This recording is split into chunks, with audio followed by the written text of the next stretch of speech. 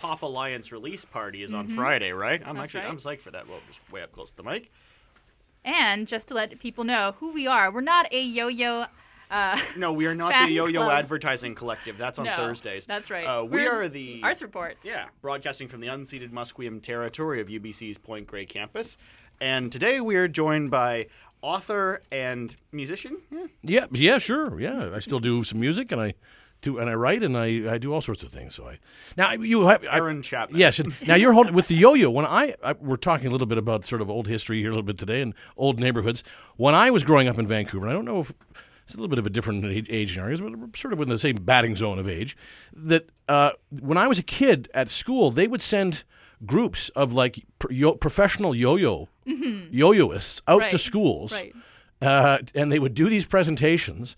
It must have been illegal. Somebody must have eventually come in and said, you can't come in and sell this to kids. But they would come in and sell yo-yos and do these grand sort of yo-yo demonstrations. I saw that's very same thing spoofed on The Simpsons one time. But I remember as a kid at Quilchena Elementary High School, elementary school, and then later Point Grey, where I attended, both in Kerrisdale, which we're going to talk about, of course, in a little bit, is that they did these yo-yo demonstrations to get the kids to buy yo-yos. Did you have that as well? I totally did. I was born in the early 90s, and we still did yo-yo presentations. So when you were talking about a yo-yo, I remember people coming in, they're doing like walking the dog, they're doing it all around the world, all that kind of stuff. I'm pretty sure somebody got hit in the head with a yo-yo, and they're like, okay, we need to stop. Or somebody just stepped in and said, you can't do this on school grounds, because I remember there was a shift. Eventually, they sort of were off school ground on the sidewalk. They started phasing out, a little bit. To sort of skirt the laws of which was really awkward when it was the salesman wearing the large trench coat going, hey, kids, you want to buy some yo-yos? There we go. You see, there's those dangers going on. It gave the wrong impression, let's say.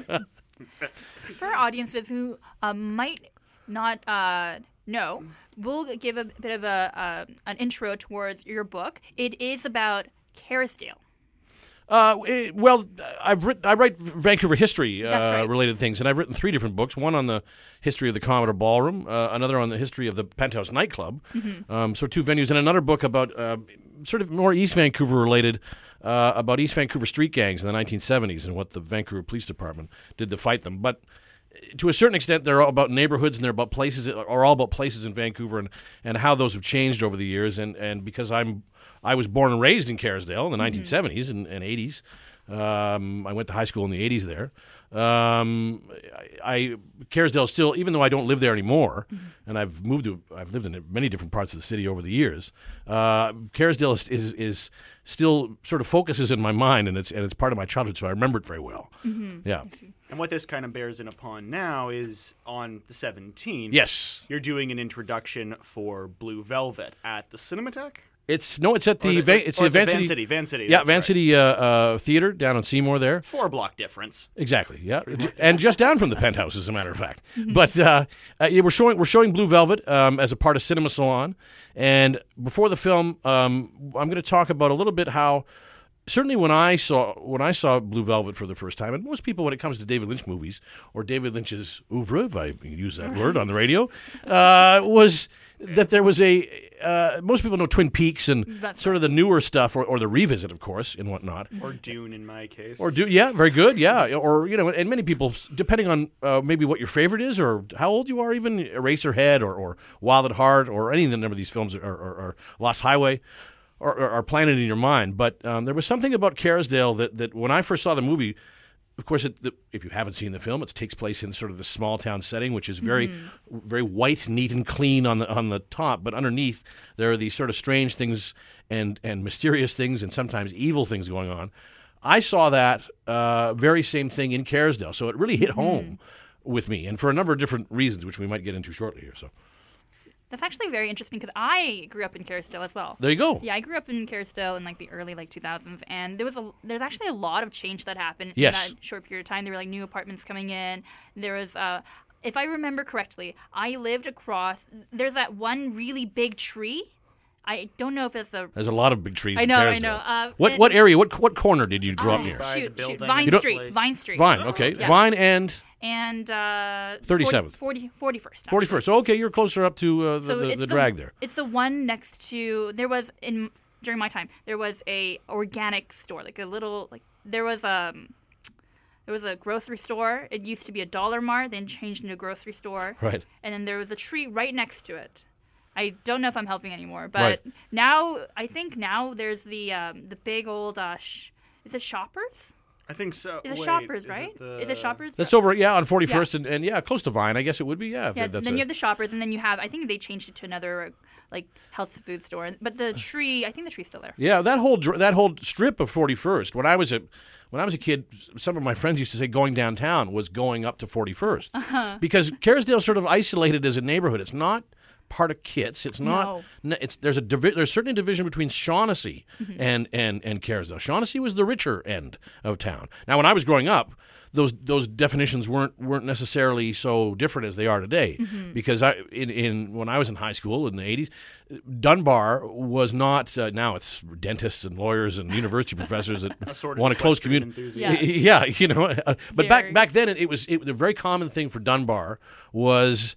There was a family there. There was usually 4 kids. They were all male, and the dad was in construction, and the 4 brothers played sports, and they were big tough guys. Now, the makeup of the neighborhood's changed. Kerrisdale, when I was growing up, it had that small town feel. 41st, that strip. Many of the stores are surprisingly still there. They are. The Bootery, the Hager's Books, and these places have been around for 40 years or more in many cases. So there's certainly an element even today that Kerrisdale I think hasn't changed. But as I say, when I was growing up there, while it had that very sort of very suburban feel and almost not a contemporary suburban feel, it was lost. It felt like it was lost in the 50s when I was growing up there.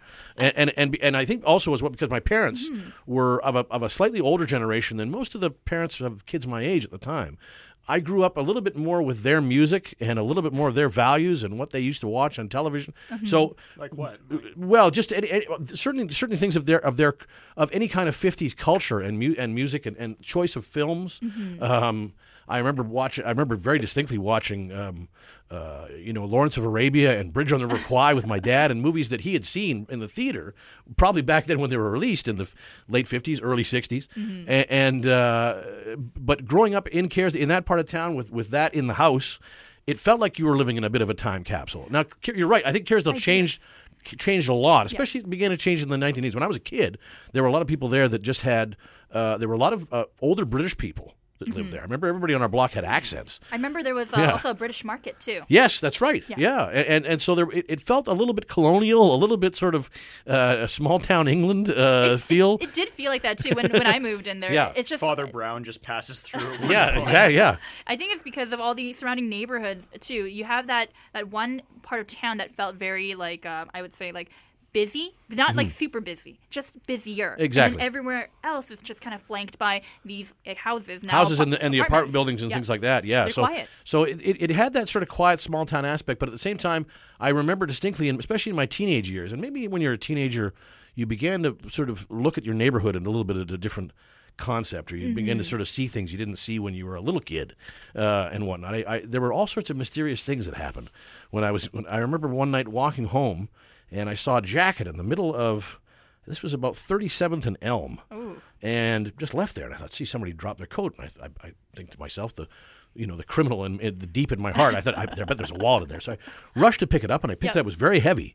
And I thought, geez, what's in there? And it was dark around, of course. I'm the only person on the street. And I opened up the side pocket, and there in the side pocket was a machine gun clip. Oh, wow. Full of bullets. And I immediately looked around thinking, well, if this is the ammo, where's the gun? And I'm looking, I was about a block away from home. I ran the way home with the jacket and the clip, and looked out the window, and there were police cars sort of circling around. Something had happened and whatnot. So again, little things like this. And what happened was that I put the machine gun clip, which was like a AK-47 sort of banana machine gun clip, if you're familiar, if you're firearms people listening. Yes. And I put that on my nightstand, and my dad came in the morning to wake me up and saw that, and it caused I had to do huge explaining. And we phoned the police, and the guy came by to pick it up, and I asked him what it was before, and he said he didn't know. He just got off. He had just was his first shift on after being away for a few days. So there's these little things. I can think of other things, too. There were strange things that started to happen on weekends. And there were strange, at that time, too, there was the railway that went through Kerrisdale. Yes, there was. And that stopped sort of mid-'80s, or I guess early 90s, very early 90s. But there was a train that also went through. So you would hear the sound of a train going through. There was all these sort of romantic sort of evocative things that were happening in There Kerrisdale was, at the yeah. time. So it was very easy place for your imagination to take off. You have like the Faraday, so you kind of go back to like the good old times. Exactly, right? yeah. And then you have the train coming in, and then Exactly. So there were changes. between all the sort of that very sort of nice, pedestrian, very Yes, clean end of yes. town, there were these strange things that going on. So when I saw Blue Velvet, I immediately thought this movie could have happened here. The same things. I could have been Jeffrey finding an ear in a field. I was trying to find some way to insert that one into the story. And a human ear. No. And a human ear. Okay, no, wait. And a okay, Yeah, let's do it. that's it. So you would find things. There's strange things. You'd come across strange things on the side of the street or in a back alley. Right. Kerrisdale is also a network of alleys. So it hit home. That movie sort of hit home. And it had all the sort of Lynchian tropes, as you say, of the trees, of this. The sort of a different world that at night would occur. So when the Cinema Salon people approached me to present a film. They asked for a short list of films, and some of the ones we actually couldn't get. Some of the ones were but Blue Velvet was an easy one to get, and I had a reason to present that one. So at the presentation of that, before the screening of the film, we're going to talk a little bit about some of the comparisons of the film, and maybe because there are certainly some very some scenes in the movie that are not easy to watch. Of course. And when they first came out in the mid '80s, it was a very controversial film at the time. It'll be interesting in today's contemporary sensibility to watch those today, some of those same scenes today, and how maybe the audience will react to it, or how we'll talk about that after the screening, I think, as well. So. Now, that's interesting to me because now you mentioned before when we were talking that you were a musician. Yes. A little bit, and could you elaborate on that? Because you've been here before. Were you a punk? Because Did Jeff ask if you was a punk? I was in a punk rock band called the Real Mackenzies in the early '90s. I got into punk rock, and it occurs to me there's a double entendre with that I actually did not intend. Oh, you meant a punk as an insult? No, I knew exactly. No, I mean for like all the 50-year-old Midwesterners who watch the show, like, was he making intimations about the homosexuals? Like, thanks, Dan. Keep commenting on random pages, why don't you? I got into. I was a touring musician for about 20 years, and I played with. Starting off with the Real Mackenzie, I later played with a bunch of different bands, both Cephas King, the Town Pants. Gosh, I played on some records with the Be Good Tanyas and some other people in town. But you ever play with Joe Keithley? I know Joe, but we never know. No, we did it. We've never played together. We did a TV skit together once. Really? But that's I don't know if that's on YouTube or whatnot. But anyway, I got to know a lot of the people in town, and that's another thing. Like Kerrisdale did not have any punk rock credential whatsoever. It was not East Vancouver. Really? Yeah. But strangely enough, the epicenter, the beginnings of rock and roll in Vancouver happened in Kerrisdale. Because at the Kerrisdale Arena in the mid 1950s, Bill Haley and the Comets played the very first rock concert ever in the city of Vancouver. There, later on, there was I wrote about it in the Vancouver Courier, a series of concerts that happened there with the Clash, and Ozzy Osbourne played there. The Jam played there. So that was another thing that happened because Kerrisdale was so different. When these concerts happened, they would bring in all these people from other parts of the city that certainly didn't belong there, and they would cause a lot of havoc in the neighborhood when they put these shows on. But that's what also made Kerrisdale a sort of odd sort of time capsule, this crucible that didn't match anywhere else. It's sort of like a rock and roll high school kind of thing, where you've got like these archetypes from like this Happy Days-esque thing, colliding with the Ramones. Exactly. Your parents know your Ramones. Exactly. It was like that, and it would really cause a lot, especially at night, the atmosphere and the volume, would change. Motorhead played the Kerrisdale Arena, and 4 blocks away from my house, you could hear the show, and as I got into sort of learn some of the history and I about those shows and about the arena, then I sort of dug into, realized there was a countercultural thing happening. Allen Ginsberg was in Kerrisdale in, I think, 1966, on a nightly basis when at a house 2 blocks down from mine at the Tallman residence, where later a lot of Vancouver poets, George Bowring being one of them, who was eventually would be my next door neighbor, oddly enough, did these lectures, and they read poetry at night, and afterwards played Monopoly. And I gather from George that Ginsberg was an excellent Monopoly player. So this sort of hippie counterculture guy was actually a great capitalist when he needed to be. I can see it. But so the fact that one day the Clash came to Kerrisdale and Allen Ginsberg was just down the street, for me, all these things were going on. That was actually before I was born, but I began to sort of look at my neighborhood a little bit different, and I think that probably sparked an interest in city history, in Vancouver history as a whole, because growing up, you don't think about these things. Your own town is the most sort of least interesting place. You want to get out of it, and you want to move to New York or Los Angeles or London or something, or some exciting part of what you realize there's actually some very interesting things sort of happening, again, just under the surface that you never maybe knew about. So I was going to say, speak for yourself. I moved from London to here. Well, there you different London. A different London. A different London. Well, we welcome you here. My question actually pertains to that, your interest in your deep knowledge of Vancouver's history. And as a historian of Vancouver, and as I think your special interest is in the entertainment industry. To a certain extent, it's many different, and a little bit of crime history probably as well. But it's, there's... The history of Vancouver has been told many, many times over and over again. We get a very boardroom presentation and a very sort of city chamber of commerce. We learn about the railways that came through and how the city real estate was divided. We get a very sort of businessman's attitude about how the city history was. And if I hear one more story about the three greenhorns who developed the West End, I'm gonna puke. There's a lot more things you could learn that happened when the sun went down in Vancouver, and some of the deals that went down, and some of the things that happened, the people that were here, and some of the connections that were made. So that has interested me, and certainly, Vancouver has a great show business history as well. We were on that trail, that show business trail, that we were the end of the vaudeville line, or in many cases the start, where a tour, the Marx Brothers would come here, prepare, a show. They would the first show they would do at maybe the Orpheum Theater, and then they go down to Seattle, Portland, San Francisco, and by the time they got to Los Angeles, where all the booking agents were, they had a couple of live rehearsals, kind of ready, and the show would be ready to go. So Vancouver was uniquely placed. It was uniquely situated because of that. So many shows. So all these things kind of weave together, and as I say, I'm born and raised here, which I guess it wasn't a strange thing to me growing up, because I had a lot of friends who were born and raised here. I guess people move away, and after a while it becomes more unique. I've lived in other places. I've traveled the world quite a bit as a touring musician, but I always came back here. And sometimes when you would leave and come back, you'd see things that had changed. Right. The bookstore on the corner was now a pizza place. Usually it's never the other way around. But certain things would happen, and after a while, I realized, probably in my late 20s. Some of my conversations with old buddies, we would be talking and say, or at a certain point in our lives, we would say, geez, I remember seeing, you talk about Joe Keith, I remember seeing DOA at the Starfish Room in 1994, and we stopped for a moment and thought, we're talking like 80-year-old men, but we're only in our 20s and 30s here, what's happened in Vancouver? How come the city's changed so fast in the last 20 years that math can happen, that people relatively our age can talk about things 5 years ago with a certain nostalgia? It's because the city's changed so much, and I realized that growing up and living here, I have memories of this city, and I saw things in the city change as they went, that I could tell you how different neighborhoods even smelled differently.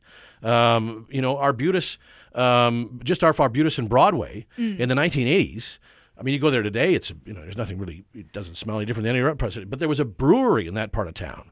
The old Molson Carling O'Keefe Brewery was there, and if you in the mornings, it smelled so much like hops in that end of town. It kind of made me sick. It was when I passed through there. It would be. It was. You could smell that from all around. So we don't have that. That's gone now. There's no record of that, and there's no record to record smells. But you can write about that in a book and talk about how the city's changed. And it's not just the fashion that's changed, not the buildings changed. It's not just the lower income and there's too many condos here, anything like that. But you could talk about some of those things. And I remember these things. False Creek, another great example. That there were log booms in False Creek, and there were factories and shipbuilding things down there, and a lot of particularly a lot of lumber and wood related businesses down there. Barrel makers, like businesses that aren't even around anymore. So all this stuff began to sort of feed ideas that I had and that I really wanted to write about. So I think it kind of became part and parcel from that. So. With the connection to the nightlife, sorry, No, go would you ahead. ever think of doing something on Gassy Jack, considering how he founded Gastown? Oh, sure. That's a very... Here's a barrel of whiskey. Build me a city. Exactly. You know, like... And then a bunch of lumberjacks are like, sure. Yeah, exactly. That's for people who don't know, you're keying on something very important. The city began as a sort of a drunken bet when Gassy Jack had a couple of kegs of whiskey and paddled into what is Gastown today and told the local guys that worked at the sawmill, if you build me a bar, I'll let you drink for free for one day. And that it was a pretty kind of rudimentary shack that they built, but they built it for him in a hurry. They were thirsty. And that's how that's really, the city kind of grew out of that corner, as we know, in many ways. It sort of grew up in a couple other spots as well as it all sort of blended together. But for all we talk about the railways founding Vancouver and business barons, real estate barons, it really was a drunken bet that started Vancouver in a weird Never way. underestimate the resolve of desperate alcoholics. There To be you go. honest, that's Exactly, true. exactly, That's true. yeah. My question was actually, because you know so many stories about Vancouver, what was your favorite one that you've told, and what is one that you really want to tell people? Geez, that's a all-encompassing question. That's great. Well, I'll try and answer it two different ways. To a certain degree, it was the last book I did, which was a book about East Vancouver street gangs. This was a story that most people didn't know. When I was growing up and in high school, people talked about the Riley Park gang and the Clark Park gang and some of these gang names, but there wasn't really any thing in any books you could look up or anything like this, and they were kind of this almost like a ghost story. Right. Don't go into that part of town, or the Clark Park gang will get you. And I did some research there and found it took a couple of years, and in fact, it took a little while to ingratiate myself with some of the people that were around. But I discovered this amazing story that happened centered around 1972, where at the Rolling Stones concert in June 1972, where you could see the Rolling Stones for $6, there was a riot at that concert, and the Vancouver Police Department blamed the riot on the Clark Park gang. A very loose gang of East Vancouver youth that were called this because they centered around Clark Park up on Commercial and 14th. And there was a huge riot then. It was an amazing situation. International news that there was a riot at the Stones concert. Started kickoff of the tour for the Exile on Main Street tour, that classic album. And in the wake of that, the Vancouver Police Department formed a secret gang task force to go after the gang. This had never been before or since. The media wasn't told about it. There were certainly people in the police department and quote-unquote average police that were aware about it. The neighborhood wasn't told about it. So they went in plainclothes just with their guns, no real identification, maybe a flashlight, at night to flush these guys out of the park and go after them. There were wiretaps. They followed them around and whatnot. And in the summer of 1972, there was a gang war, basically, in Vancouver because the gang members started to fight back. They started to stage incidents where they could draw police in and go after the gang members and go after the police and whatnot. Until in November of that year, of 72, there was a police shooting of a young gang member who was involved in a theft of a car. And I found a lot of the people that were around at that time. I found some of the police that were involved in that gang squad. And for the very first time, they told their stories. And to read it, it feels like something out of Chicago or out of – it feels like this a wild story. And I felt very pleased and privileged to tell that story because it hadn't really been told before. And I was able to connect a lot of things in the city that I don't think people had necessarily picked up on, that the reason this happened is because of that. I was really, and that was nominated for a BC Book Prize and did very well. It's still selling well. It's called The Last Gang in Town, that book.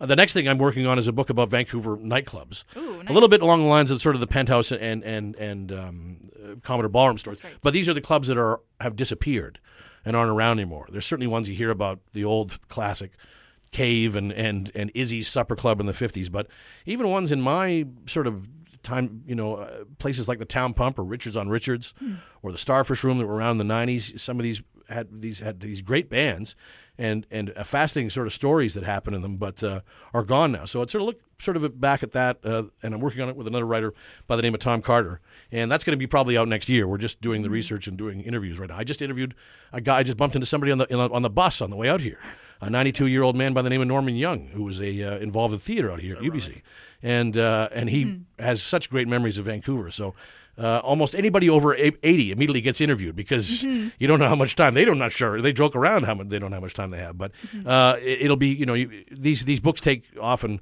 100 or two interviews of people to put together and a lot of collection of material. But that's what I'm excited about next. So yeah, that sounds really exciting.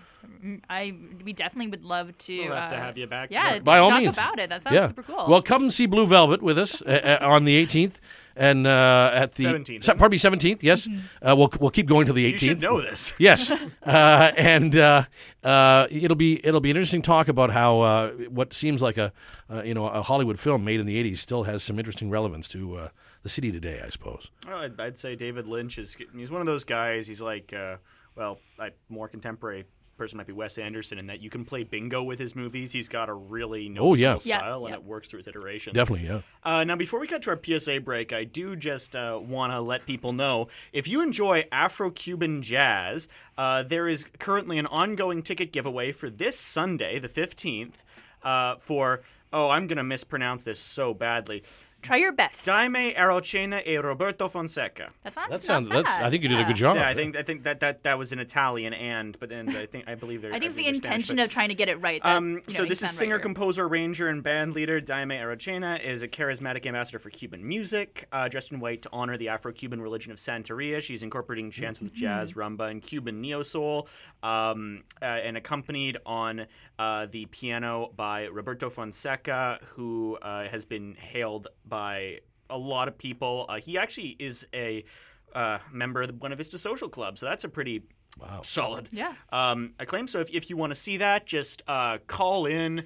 Let us know your favorite jazz album, song, or artist. That sounds great. Call in during one of our upcoming PSA breaks. And the number is 604-822-2487. Again, it's 604-822-2487. UBC CITR. God, your memory's good. I have it written down right here. Anyway, thank you so much to Mr. Aaron Chapman for joining us. Thank you. Thanks, guys, for having me. Very good. It's an amazing conversation. Wonderful. Cheers.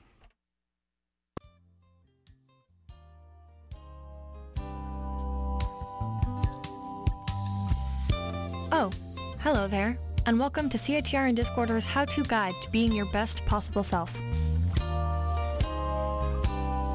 Step 1. Pick up a copy of the April issue of Discorder magazine from one of our 100-plus distribution locations.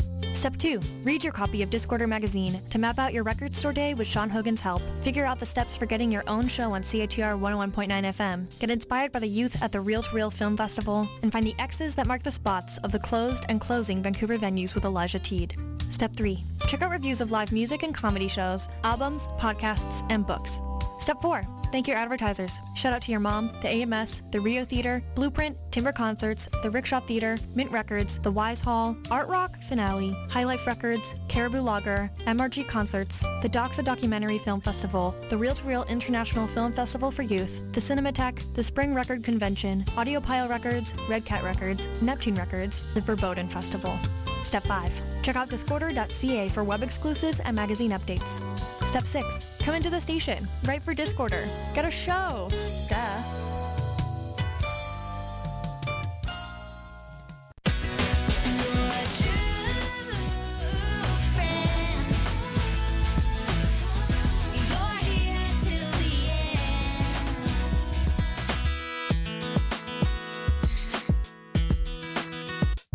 So you're a member of CITR and Discorder, but are you a true friend? Get a Friends of CITR and Discorder card for $20 for discounts in Kitsilano and around UBC at On the Fringe Hair Design, Rufus Guitar Shop, Stormcrow Ale House, The Bike Kitchen, UBC Bookstore, Australian Boot Company, and so many more.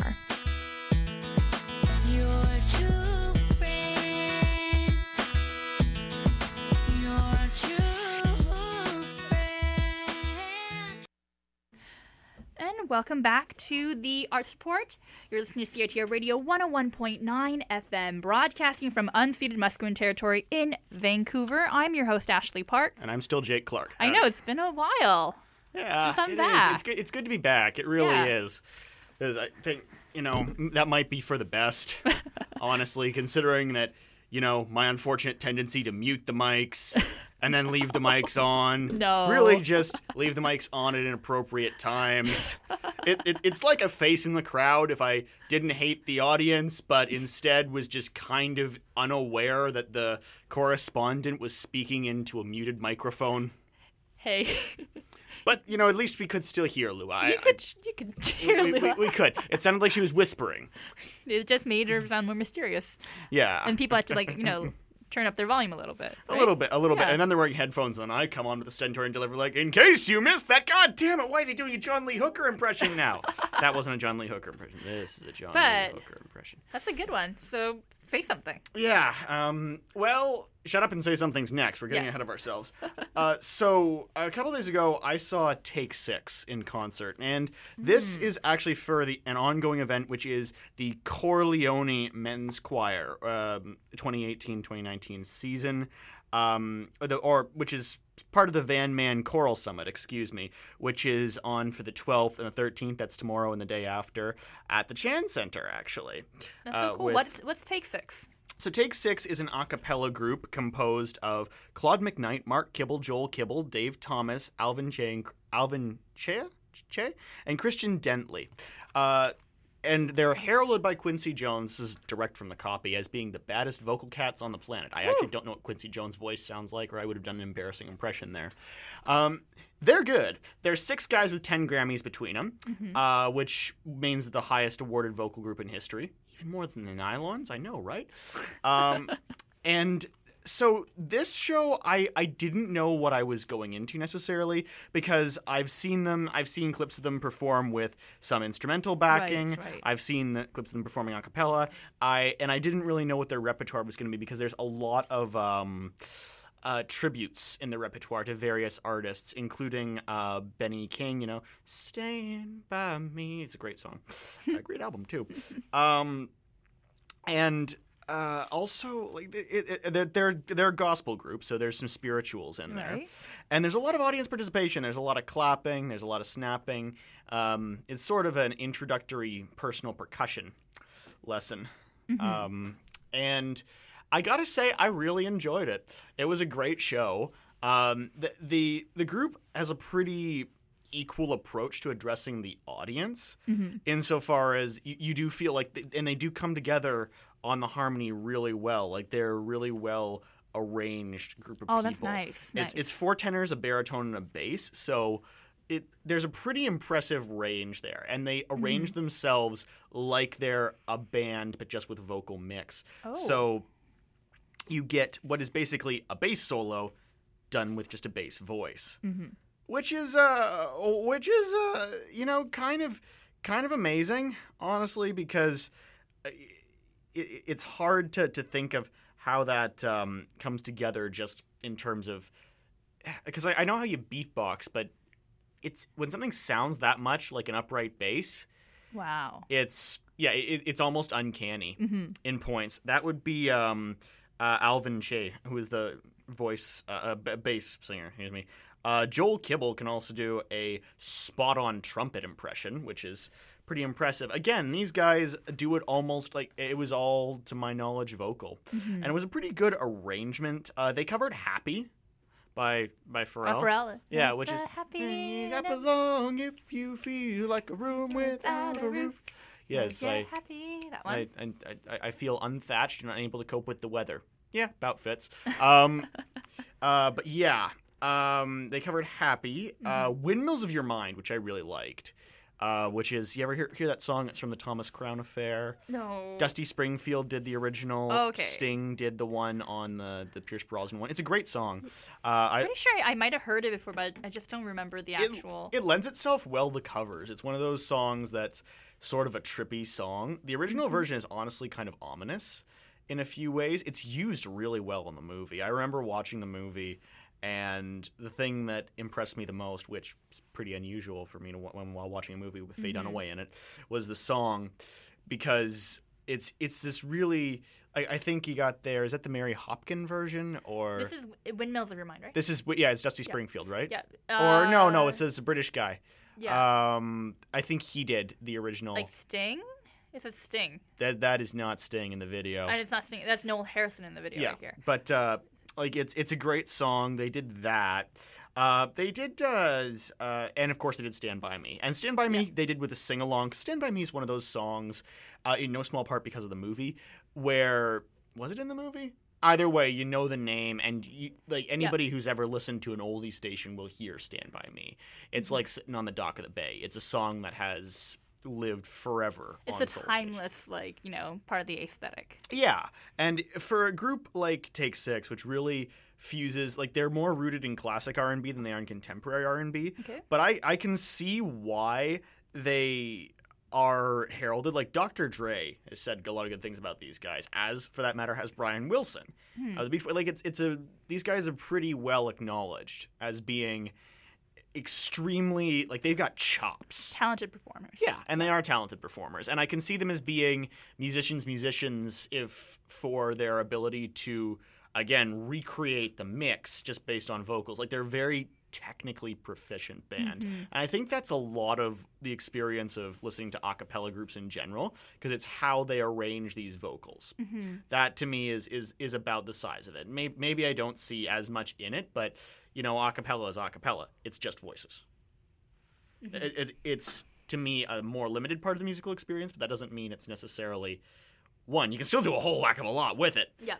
But you can also take it, especially for homage, I think, because vocal genres that center on vocals. I don't think this is necessarily true of jazz, but it's certainly true of R&B and all the genres that grew out of gospel, is that they're all centered on vocals that are intended to be very powerful, projecting to the ceiling. And they do what they said, down-home gospel in this.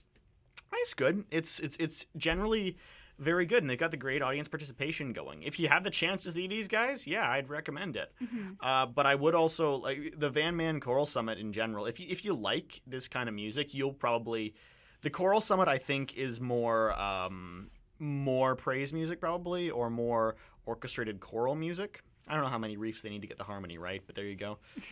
I had to do it. You know I did. Yeah. But, You got a little chuckle out of me. Yeah. Yeah. Oh, that's all I'll get. Yeah, little chuckle. Mostly it's just, oh, really? You keep doing that joke again? Come on, Jake. But for people who want to see Take Six, that's at the Queenie, right? Yeah, well, actually, they're not there anymore. But the Van Choral. Yes. At the Queenie, there is Lion's Share on June 8th. And there's the Canadian Choral Composition Competition, which is the...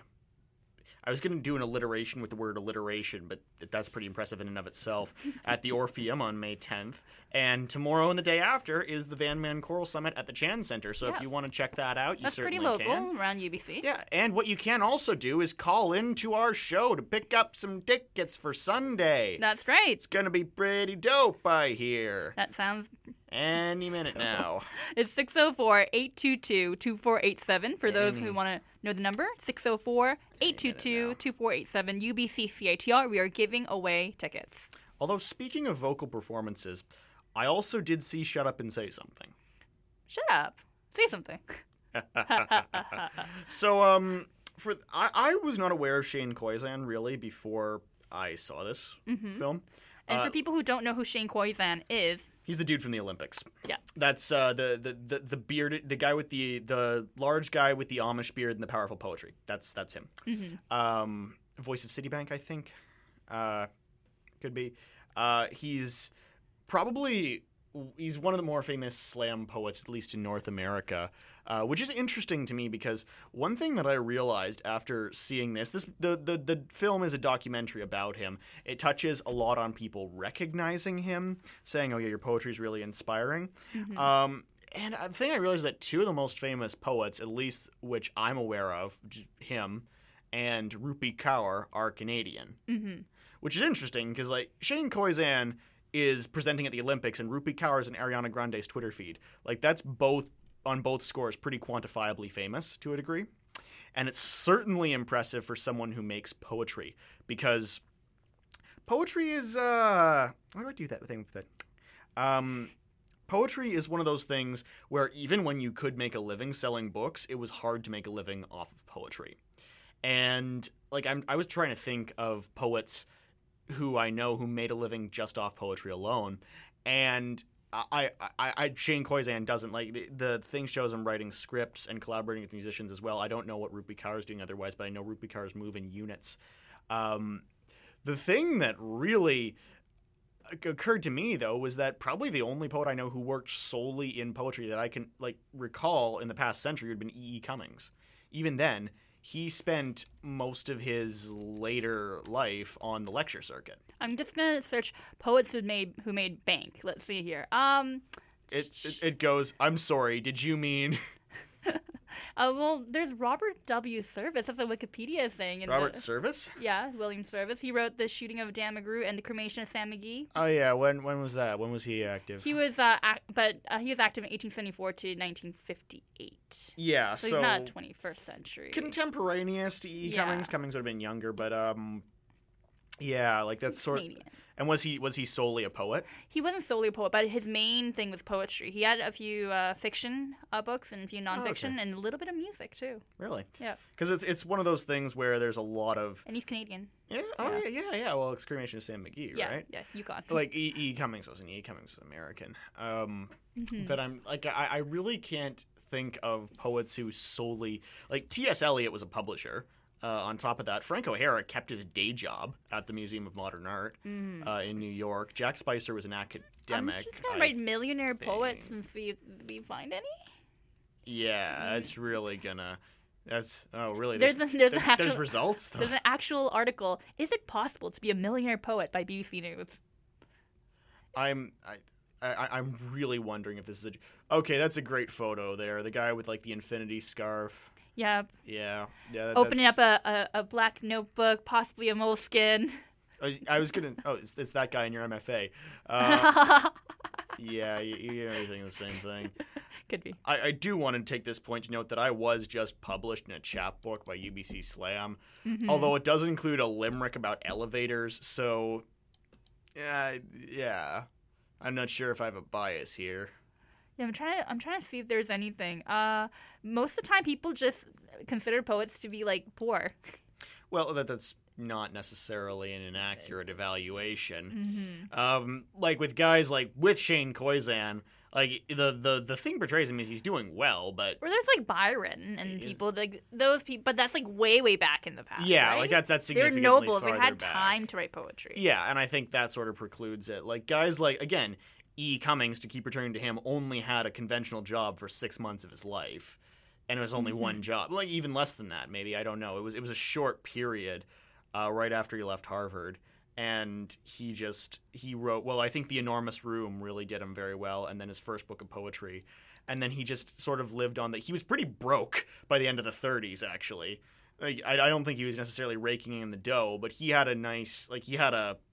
I think he had a 3-level house in Greenwich Village, and he had a ranch, he had a farm in upstate New York. Farm? Or a cabin in upstate New York. I can't find any right now. If anybody knows, feel free to contact us with information at arts@citr.ca. Yep, spam us. We want to know. These are the questions that pop up, and we're like, hey, we don't know. Maybe someone else does. Yeah, is there a millionaire poet? And everyone's like, well, we can't even spam you that one. But I think the reason why, and this is something that I'm really interested in, is how poetry spread now than before. Poetry used to be kind of a medium where you had to be around to listen to it, right? That's the reason why there was all these like coffee shops and places coming in that people would, and before that, you read it too. Yeah, you read it, right? I think that the phenomenon of social media, reading poetry in general, is something that was facilitated a lot by the tradition that became slam. I think an auditory tradition was like at the point of Byron. I think it was reading them as much as that, and then there was readings. Like I know there's readings. Readings. Like Jack Spicer is a great collection of the readings of his poems at pensound.com, and but now people use social media, and that's actually helping out Frank O'Hara's legacy a lot. I think that's the reason why it's so well received, especially with we were talking about Shane. We were talking about Rupi Kaur. The way that their poetry spread was through like viral like social media. His was through YouTube. Rupi Kaur's mostly through Instagram. Yes, and that's also about. O'Hara too, which is interesting because there's been a lot of criticism of Rupi Kaur by poets and by assorted feminists as well about the content of her poems. And I'm not well versed in this, but it's largely about that proliferation through social media. Now, I'm of the opinion that however the message gets there, it gets to you. But I'm also just thrilled to see that you can make money at this, just in general. Because it's one of those things where, like, to say that we have famous poets, like, that's not something... We do. Oh, that's not something that you'd think of, though. Like, for the past little while, like, maybe since the last hurrah was probably the 60s, with the last hurrahs of the Beat Generation. But I can't think of really very well-known poets enough that... between that point, and I think outside of music, and we're seeing some cool stuff mixing with like poetry and music. Like Worson Shire, she is a poet. Her poetry is actually used in Beyonce's music. Was it Lemonade? Yeah, there was like a lot of ones, a lot of different ones. Yeah, it's a great. So album. It's really cool how poetry and social media and internet and how it kind of like is blending into other genres is really interesting to me. I think slam poetry exists halfway between music and stand-up in terms of performance. That's my impression because so I go to poetry slams a lot. I like them. I also go to open mics a decent amount, and it's the difference between them. Well, there's the rules of slams, which are usually a little more defined than open mics, but it's the presentation is subtly different, but there's a distinct through line between it because like the difference between a lot of slam poetry, like the more freeform slam poetry, and something like stand-up, because there has to be a punchline for a poem to have a point, is delivery. Yeah. Almost solely delivery. You could rewrite that as a joke with a setup and a punchline. It probably wouldn't land as well. And a joke also is intended to be humorous. Like, the punchline may not be humorous. It's often quite the opposite. It's sometimes pretty dark in my experience. But it's a similar founding principle. And it's I'd say similar to songs, maybe so, in that songs have theses as a chorus. It's an interesting comparison, but I think that there's a definite ability to see that. And I think as social media can pare these things down into smaller and smaller portions that are consumed, poetry benefits from that because poems are a lot smaller than other works. And they're pretty quotable, too, by nature. Mm-hmm. So that's part of that for me. That's encouraging to me because I like poetry a lot. Like, I would really very much appreciate it if people like Hart Crane and Frank O'Hara and E. Cummings is already pretty well known. I was gonna say E. Cummings, but that's pretty mainstream, man. But yeah, Hart Crane, Frank O'Hara, Jack Spicer. I wish those guys were all three gay white guys from the. Actually, Frank O'Hara and Jack Spicer died at the same age and lived 1 year apart, so it's pretty eerie. But yeah, those are three names I wish were a lot better known, you know. But their work is in poetry, and I think that's kind of becoming a little forgotten. So I'm hoping it brings it back. I think it will. I think right now we are seeing kind of a different take on poetry that's becoming more popular. I know that a lot of people, again, bashing out social media, but I think we're actually in for another poetry revolution. I really hope so. I really do. I think so. We have a few more ads and PSAs, and we'll be right back. We have Speaking of the evolution of art. Right? Mr. Burns. Good Lord. Let's talk about that right after the break. What newspapers and magazines did you regularly read to stay informed and to understand the world? I've read most of them, again, with a great appreciation for the press, for the media. But what ones specifically? All of them. Want to know more than Sarah Palin? Join CITR's Current Affairs Coordinator Alex DeBoer every Tuesday from 4 to 5 p.m. in room 2514 in the AMS Nest to learn best practices for covering local current affairs topics for radio. The weekly training sessions will cover writing for radio, determining newsworthiness, media ethics, interviewing, writing balanced stories, and more.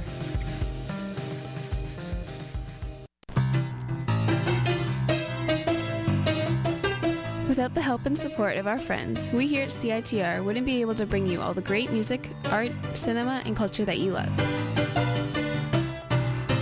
Thanks to the long-standing support from the Rio Theatre, we are able to keep you informed on all the great artists, films, and everything else coming to town there. For all the current information about who and what's playing at the Rio Theatre, visit their website at www.riotheatre.ca.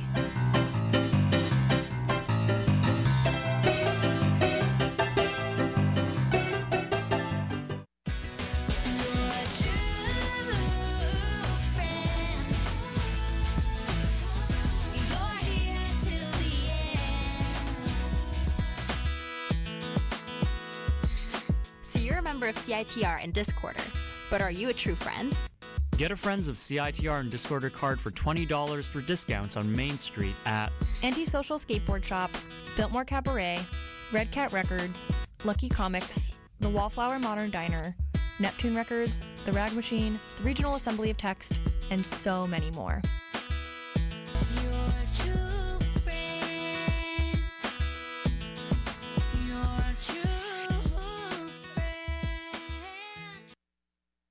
Your true friend. Excellent. Let's talk about Mr. Burns, a post-electric play. It's actually written by Anne Washburn.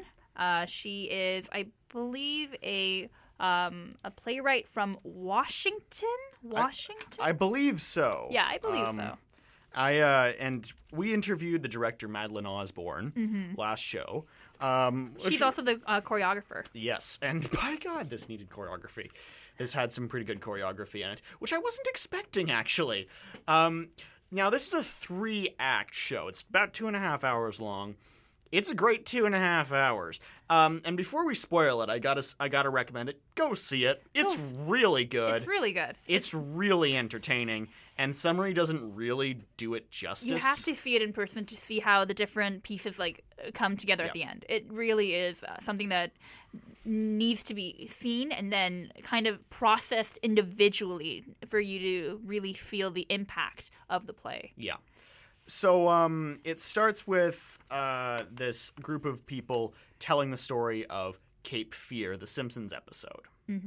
That's the first act. The second act is these same characters and a couple new ones putting on the show. And this show includes staged commercials and musical numbers. Yep. And we'll talk the reason why people are doing all this. And then the third act is what this show becomes 80 years down the road. Sort of like this game of telephone. Right. And it is magnificent. So let's talk about our cast a little bit. It's a small cast, and these people do a lot of different characters, especially you can tell within act 3-ish, right? Yeah, because act 3 is supposed to be like this pantomime sort of. It's very a commedia dell'arte sort of thing. If you'd like to go and let us know about the cast, Jake. So there is Kara Burns as Jenny, Graham Coughing as Matt, who plays Homer, Douglas Edinburgh as Gibson, who plays Sideshow Bob, Stephanie Itzhak as Quincy, who plays Mr. Burns in the final show. Yeah, again, the story doesn't necessarily evolve completely accurately. It's kind of the point. Liz Kirkland as Colleen, who's kind of the director of the show in the second act. C.T. McGillivray as Maria, who is she's sort of like the team kid kind of. I believe. Matt Montgomery is Sam. Yeah. Who is they heavily imply he's former military. Sort of their security man, technical. So the plot of this starts, and the brochure, not program. The brochure, that. Yep. Act 1 is 3 months after the post-electric age begins, which is a fun way of saying that the apocalypse pretty much happened. Nuclear. Yeah, apocalypse. Well, they don't say if it's a nuclear apocalypse, but there is going to be a nuclear apocalypse because the plants melt down. Yeah. Because there's no electricity. So yeah, that's kind of a bummer. You know, the world gradually segs into Deathlands. I mentioned this to you at the thing. Yep. Act 2 is 7 years after, and Act 3 is 82 years after. So let's kind of break down Act 1. When we first see Act 1, how did you take it? So Act 1 was was closest to what I expected. It was this sort of communion of people using fiction as a way to get along. It was great to hear Gilbert and Sullivan again. Gibson actually is because if anyone's seen the Simpsons episode of Cape Fear, they do HMS Pinafore in that, and that becomes a thing. It's good to hear Gilbert and Sullivan again. But it's these characters recounting the episode, and they get that feeling of when you're recounting something. But you don't really 100% know. That bit of aphasia. Like, a huge theme of this is the forgetting. That's right. Which also motivates the entire plot of the second act of the play. Because by the second act of the play, they've gotten to the point where they have to buy lines to make the play more accurate. That's right. And then there's some tensions about that because companies take them by force as well. Mm-hmm. It becomes this entertainment that's become like their way of like coping actually becomes like commercialized and becomes like a need for them to like survive almost. People use lines as like way of like bartering for like food or money almost. Yeah, and well, there's there's a great deal of paranoia throughout. Mm-hmm. Like the characters, they're all armed, and the first one, and they nearly shoot Gibson because he meets them, and they all pull guns and search his bag once he shows up. And they get to read names of people they have. They each have 10 names they read to other people from notebooks for the other people to recognize. They never show when this originated, but I'm assuming it originated from because they say there were emergency broadcasts before the electricity cut out, so I'm assuming that's where it came from. And throughout the play, there's this distinct concern for the connections that underpin something like The Simpsons, where it's so reference-based. Right. When those connections are forgotten or when they're misapprehended, what that does to it. And if the third act proves anything, it's that the result is still really, really entertaining. Yep. Oh, man. It's really hard to describe the third act without... It looks like Tim Burton had an acid trip and then tried to restructure The Simpsons. The entire fourth season of The Simpsons, I think. It was really something special, I would say. You can't really go in there as a Simpsons purist, or you're going to be like... Well, you could for like the first few. To be fair, you also can't watch most of the second half of The Simpsons seasonal run while being a Simpsons purist, where it's slowly turning into Family Guy. The one thing I really like about Act 3 is that it really felt mythical. I think that was like the main purpose that they're trying to do is like how it went from just a little story to like to performance to ritual almost. Yeah, and the ascension of this story into something that's pantomime, that's abstracted, because these characters are all wearing the Simpsons masks. Which is interesting because I was talking to Madeline about Bart as this archetypical figure, and he becomes a heroic figure, which he kind of is, but he's also not. Like, he's a prankster. Right. And pranksters can be as obnoxious as they can be heroic. And if YouTube proves us anything, is that the former beats the latter in real life. And it was really interesting in light of that. Like, I would not be surprised if Anne Washburn thought of the last scene and then wrote these other ones to get there. Because that is what I would have done. And honestly, like, the thing about this, I told you this in the theater, is that this reminded me a lot of when I was younger and I'd watch episodes of not always The Simpsons. It was usually either SpongeBob or MASH, because I watched a lot of MASH when I was younger. And I would recount the episode to people, but I would switch it around to make it seem less like plagiarism. Right. You know, and I put my own characters in, and eventually that's one of the ways I started writing my own stories, writing like and more generally writing jokes by stealing lines, because I still do that. I still try to do an impression of Hawkeye Pierce for most of my life. We'll see how that goes. Yeah, check it out. It's a great play. I think it was really, really well done. You definitely have to be there because the visual cues is what really makes it really strong. The dancing and the choreography was also very good. So if you can, definitely check out the show. Unfortunately, we have a shorter show today, so we'll be heading on our way out. But we will be back next week. Well, for our summer shows, they're going to be a little shorter, too, because I'm going to have a class after this. Anyway, thank you so much for listening to the Arts Report. I'm Ashley Park. I'm Jake Clark. Cheers. Cheers.